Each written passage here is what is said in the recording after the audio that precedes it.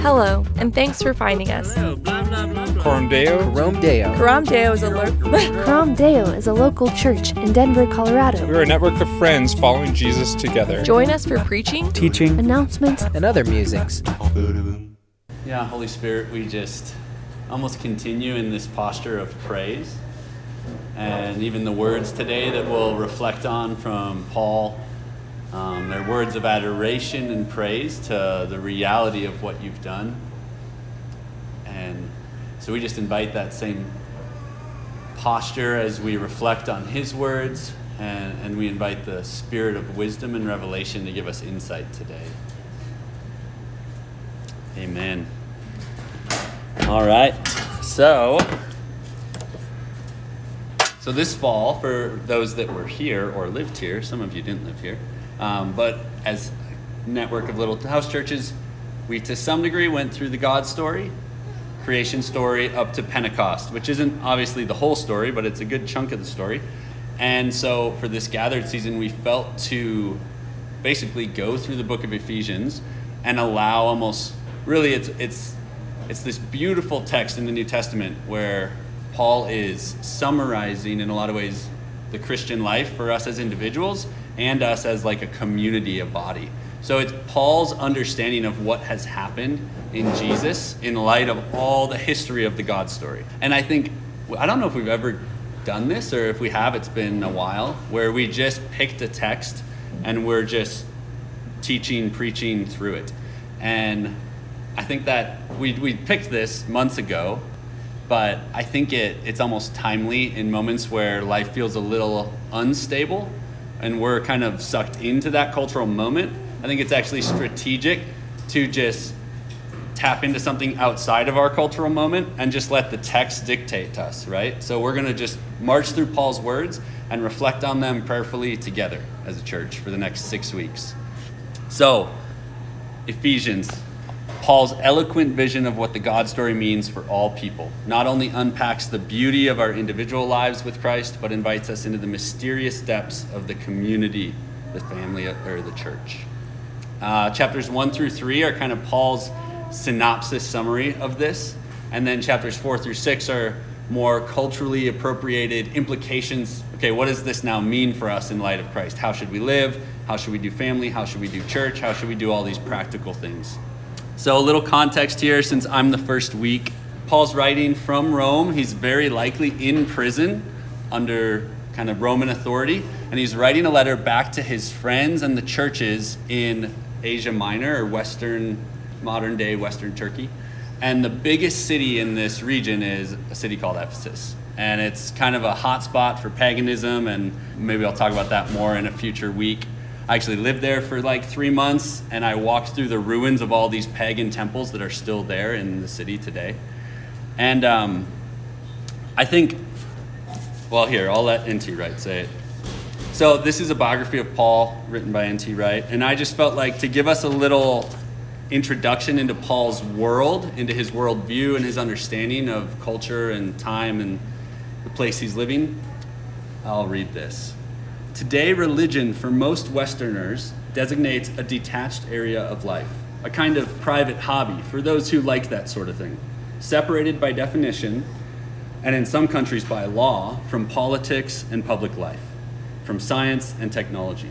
In Paul's day, religion meant almost the exact opposite. The Latin word religio has to do with a binding together of all things. Worship, prayer, sacrifice, and other public rituals were designed to hold the unseen inhabitants of a city, that is, like the gods or the ancestors who have passed away, together with the visible ones, the living humans, thus giving a framework for ordinary life, for business, for marriage, for travel, for how to operate and run your home.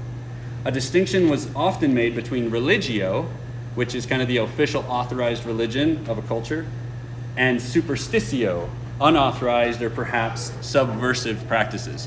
So in these early years of Christianity, it's for sure being categorized in the broader culture as superstitio. It's this subversive, sectarian, meeting in homes. They don't have buildings, they don't have fancy temples, they don't have legitimacy in the eyes of most of the culture. Pagans or Gentiles or Jews, right? The Jewish equivalent of this was clear for Saul of Tarsus, who's a Jew. The place where the invisible world heaven and the visible world earth were joined together was the temple. And we'll talk more about that a little later. If you couldn't get to the temple, you could and should study and practice the Torah. So this is speaking to the Jews who don't live in Jerusalem anymore, the diaspora, those who've been scattered around. Temple and Torah, the two great symbols of Jewish life, pointed to the story in which devout Jews like Saul and his family believed themselves to be living. The great story of Israel and the world, which they hoped was at last reaching the point where God would reveal his glory in a fresh way. The one God would come back at last to set up his kingdom, to make the whole world one vast glory-filled temple and enable all people, or at least his chosen people, to keep and obey the Torah perfectly.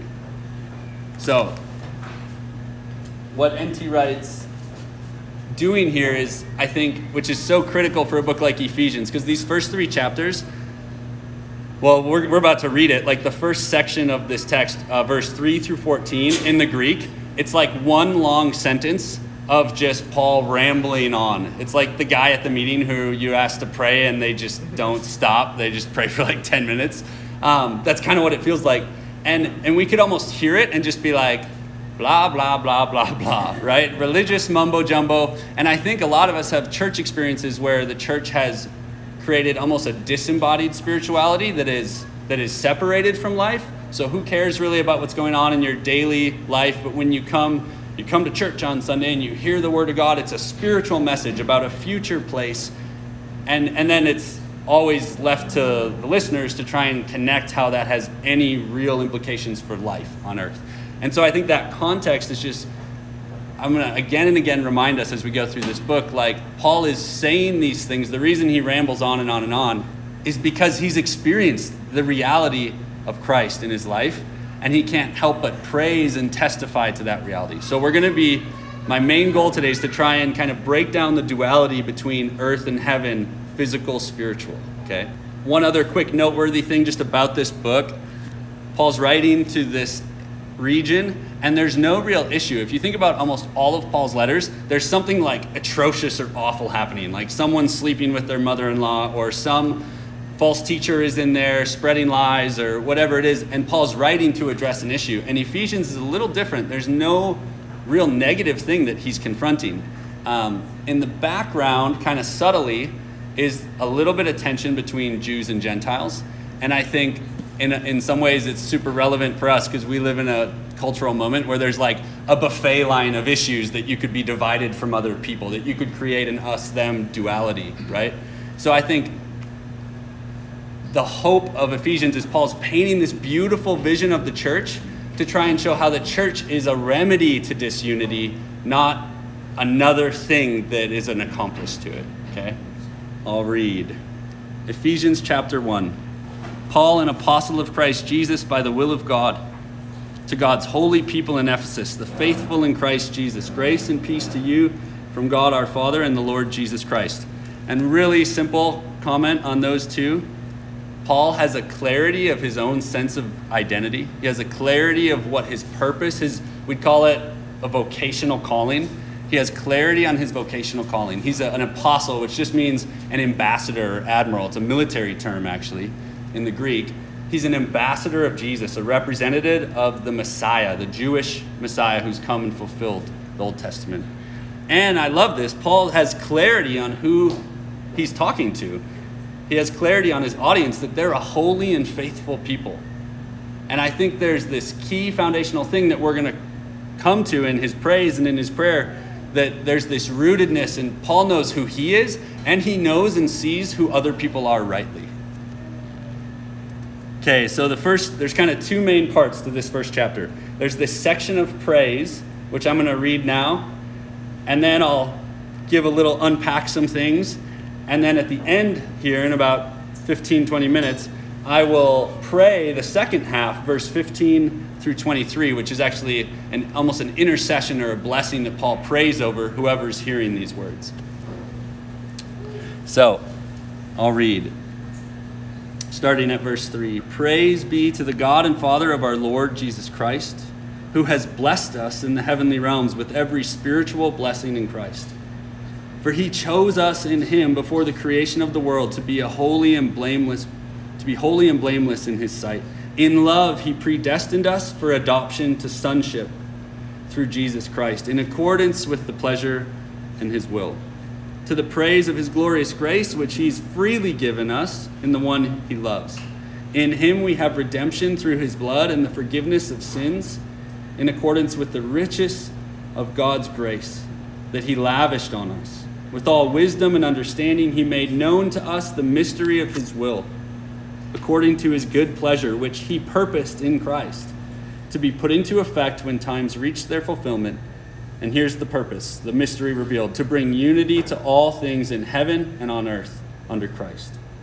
In him we were also chosen, having been predestined according to the plan of him who works out everything in conformity with the purpose of his will, in order that we, who were the first to put our hope in Christ, might be for the praise of his glory. And you also were included in Christ when you heard the message of truth. The you there is referring to Gentiles.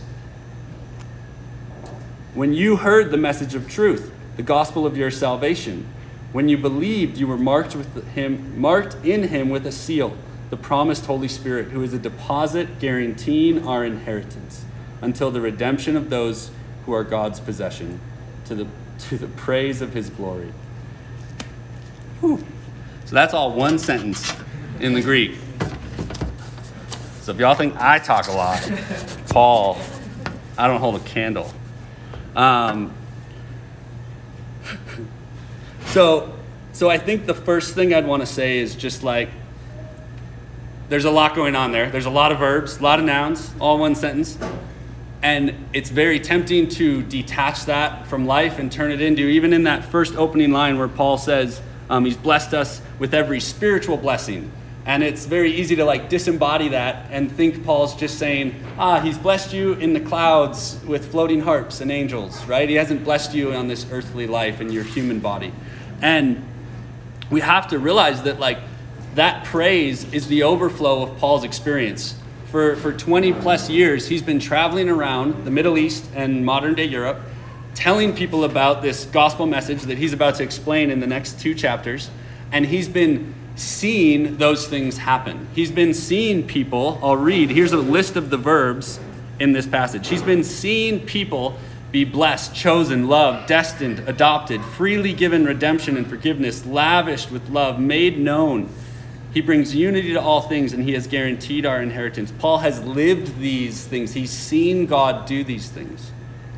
And I think there's like, I don't know people's background, but if you're a person like me, you're prone to read this, and instead of like hearing the content of what he just said, I'm immediately like, oh, well, how does predestination work? And what's the plausible understanding of human volition? And we can like turn it into a philosophy thing of trying to understand how this stuff works behind the scenes. And if anyone wants to nerd out and talk about philosophy and volition and will and sovereignty and all that stuff, I'm happy to. I can tell you we could talk for 100 hours and we're still not going to really know anything. We might have some fun. So if you want to talk about that, we can go get a coffee. If you're a Calvinist, an Arminian, if you're an open theist, if you're anything in between, if you don't even know what those words mean, let's do it. But I think the thing that like breaks my heart is that we get so lost in the trees that we miss the forest of what Paul's saying. Like, he's watched people receive the love of the Father, and he just can't help but talk about it. And those words, the reason those words are there, the reason it's predestined, chosen, 11 of those words are all terms used to describe Israel in the Old Testament. That's why Paul's using them. He's not using them because he's trying to communicate some philosophical framework of how God's will works or how our will works. He's trying to speak to a bunch of Gentiles who don't feel like they're chosen, don't feel like they're seen, don't feel like they're God's elect people. They don't feel like they're part of Israel. And he's saying, no, this is a new covenant, and it's for all people. And we're going to see later in his prayer for them, he basically says, for anyone who hears, this message is for you. So who's predestined? Anyone who's willing to hear and receive this good news.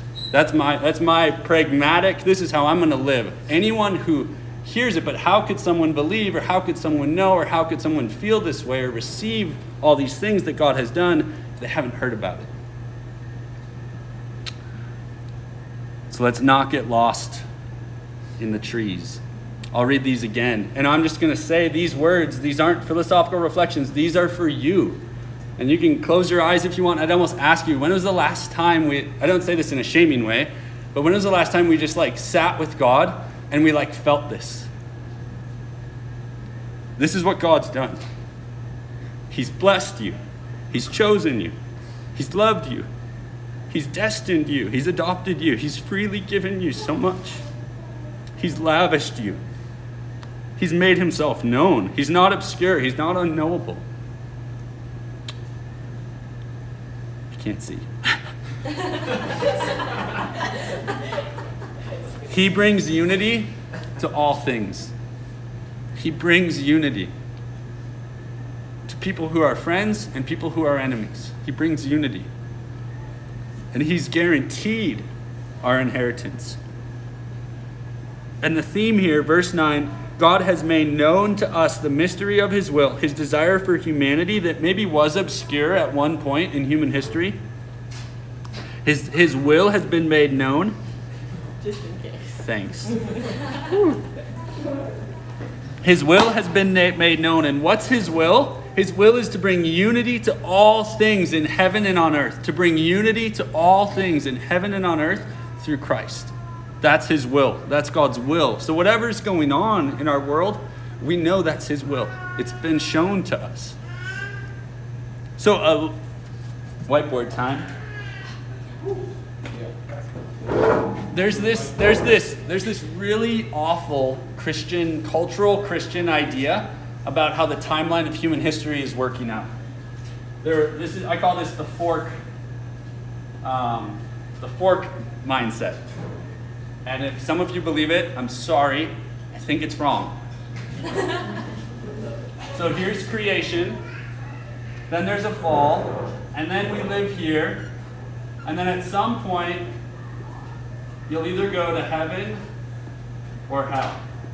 And it'll be that differentiation will be based upon, hopefully to some degree, in Jesus. But for many Christians, I think it's actually more of a to-do list or a don't-do list.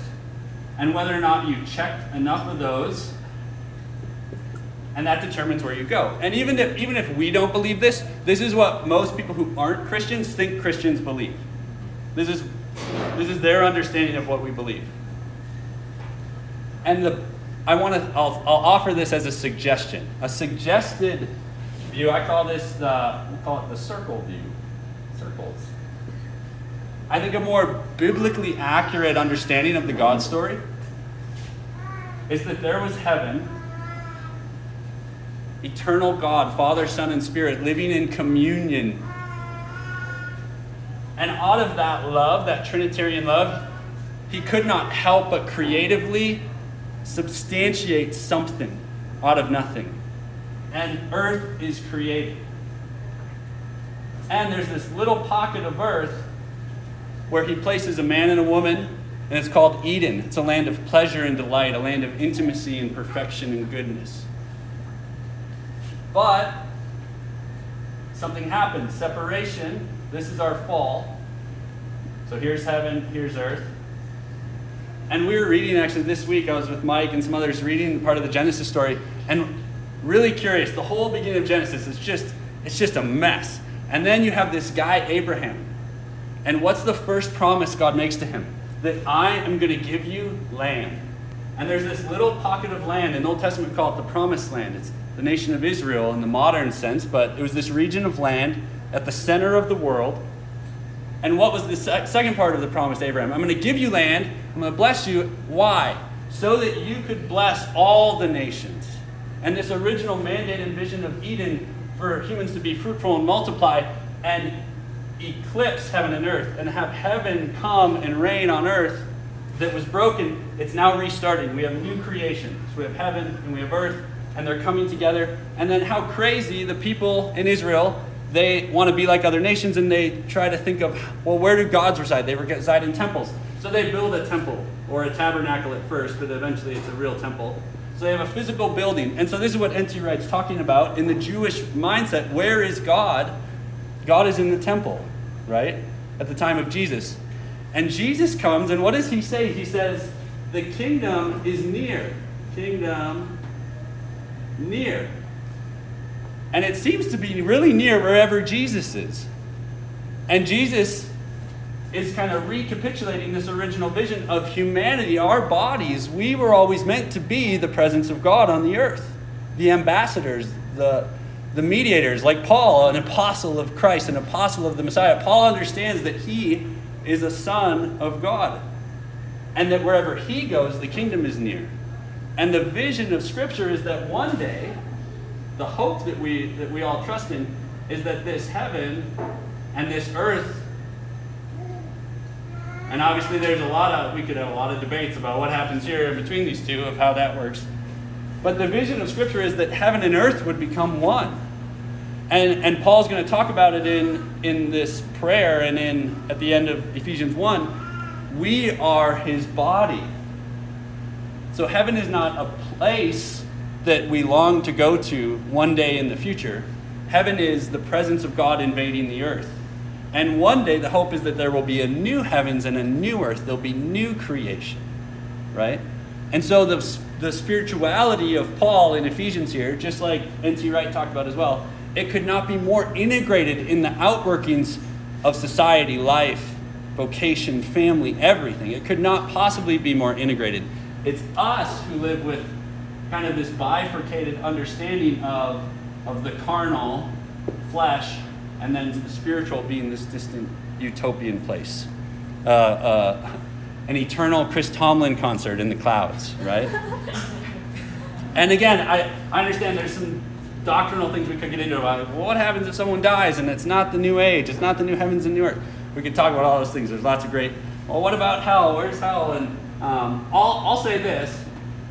There are some varying understandings and views on what hell is and what it will entail or how long it will go on. I can say this, though. The picture of the God story is not a duality of heaven and hell. There is one focus, and it is new heavens, new earth. And whatever hell is, it's an awful casualty of the brokenness of our world. It's not a duality. It's not yin and yang. And it's not God's desire for anyone, whatever it is. So heaven looks like Jesus resurrected, eating fish with his friends on a beach. That's new creation. Jesus in a resurrected body. That's a little taste of heaven. Jesus sitting on a beach, cooking his friends fish, and his best friend, who was just a complete bozo and screwed up, and he just looks at him and says, dude, I still love you. That's a little picture. That should be our picture of what heaven's going to be like in the new heavens and new earth.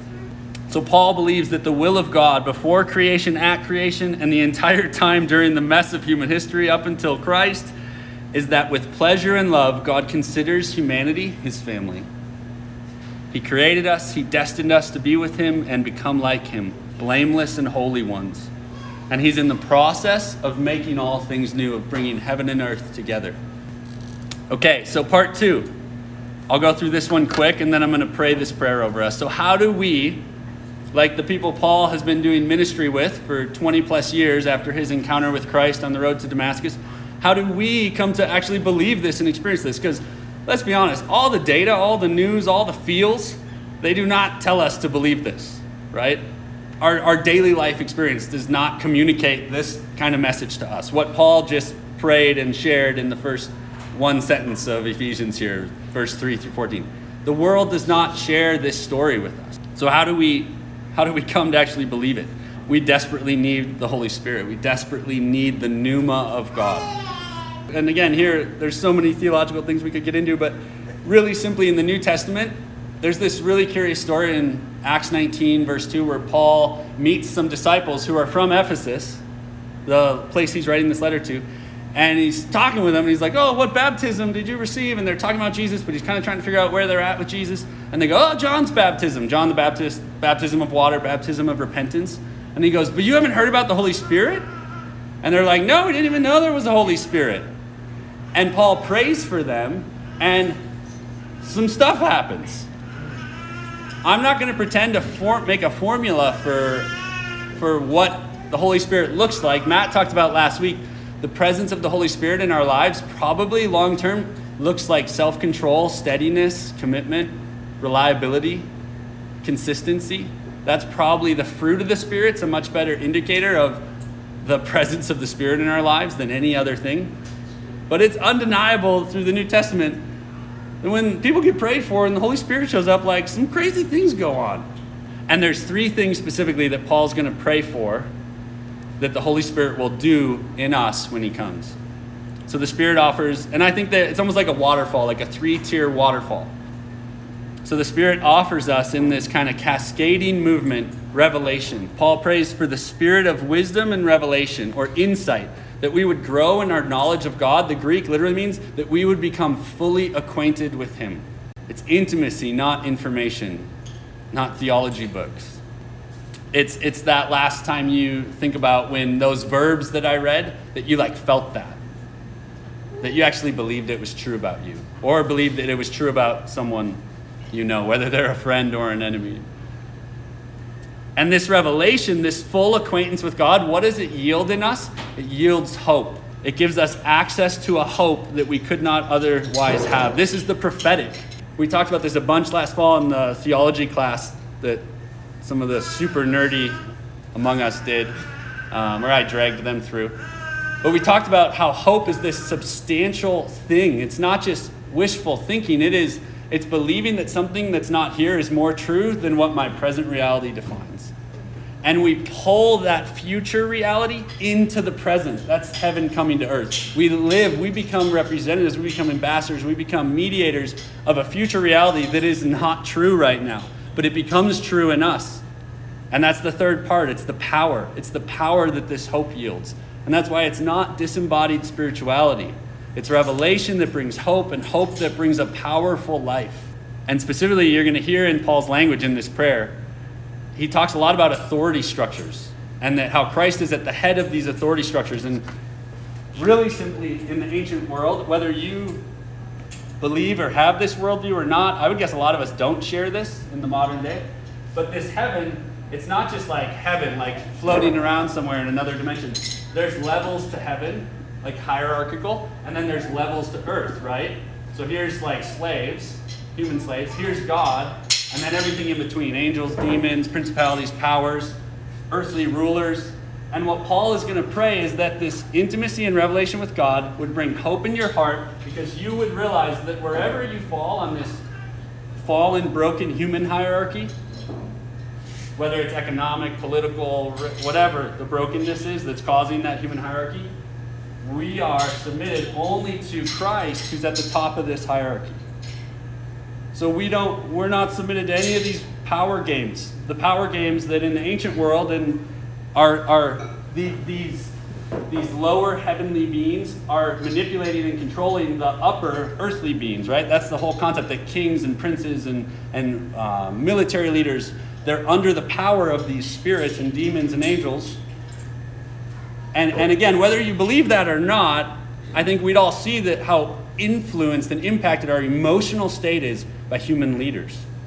And whether you want to attribute spirituality to that or naturalize it and just say, it's just scary stuff happening in Washington and it makes me afraid, right?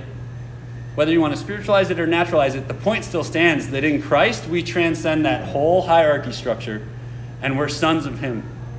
And it gives us a hope which gives us ability to live a life of power in the present. We are no longer subject to earthly or spiritual authorities that masquerade as if they are in control. And this is why oppressive political regimes have tried to eradicate Christianity throughout human history. This is why there's 2 options in Nazi Germany. Great example. You either eradicate Christianity or you change the theology. And you put a human mediator in between the people and God in the form of some Führer or some political leader. And I think we've probably seen that to some degree in our country in this moment and in history past, where humans look to an earthly leader almost as if they're a mediator to God. And it always ends in a big, embarrassing mess. So the invitation and prayer is that this Spirit gives us revelation, hope, and power, and that Jesus is the pattern and model for this. The method of the cross is not just a historical event that happened. It's a method, it's an invitation of how we get to live. So I'll read Paul's blessing over us to close. Thanksgiving and prayer. Paul reads this. So this is for anyone who's trying to follow Jesus. For this reason, ever since I heard about your faith in the Lord Jesus and your love for all God's people, I have not stopped giving thanks for you, remembering you in my prayers. Paul has a quiet time. He has his prayers. I keep asking that the God of our Lord Jesus Christ, the glorious Father, may give you the spirit of wisdom and revelation so that you may know him better. I pray that the eyes of your heart may be enlightened in order that you may know the hope to which he's called you, the riches of his glorious inheritance in his holy people, and his incomparably great power for us who believe. That power is the same as the mighty strength that he exerted when he raised Christ from the dead and seated him at his right hand in the heavenly realms, at the top of that heavenly hierarchy, far above all rule and authority, power and dominion, and every name that is invoked, not only in the present age, but in the one to come. So even if you're worried about it in the future, it's got the present and the future covered.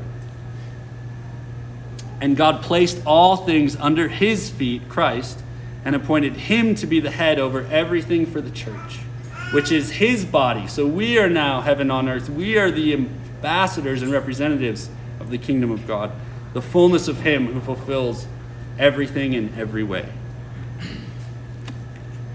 Amen. Thanks for listening.